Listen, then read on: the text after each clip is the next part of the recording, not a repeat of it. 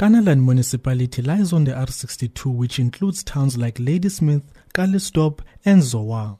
It is home to nearly 25,000 residents.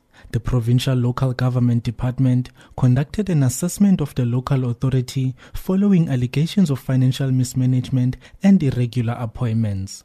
Department spokesperson James Brandstein says the assessment revealed several concerns. We are concerned about the levels of recovering income from debtors. So we're concerned about the finances. We're concerned about appointments that seem to have been in contravention with legislation. We're concerned about the organogram, the amount of temporary workers on the payroll. These are a number of legacy issues that the new council's inherited. The multi-million rand debt was inherited from the previous council. The municipality is now under a DA-ANC partnership, taking over from the previous coalition between ICOSA and the ANC.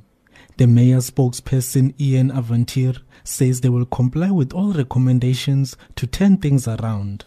We have been in touch with the office of MEC Bradell on this matter, and we are closely working with his department to formulate a turnaround strategy for Kannaland.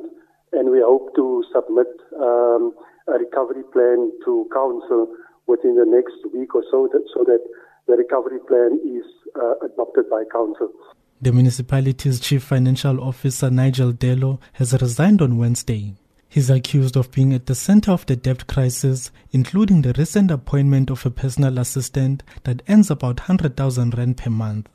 The DA's provincial spokesperson on local government, Masizole Mnqasela, explains.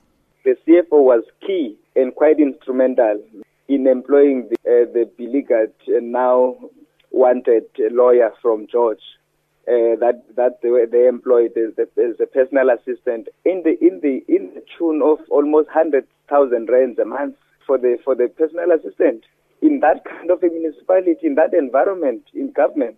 So those are the kind of problems that we need to deal with in that municipality.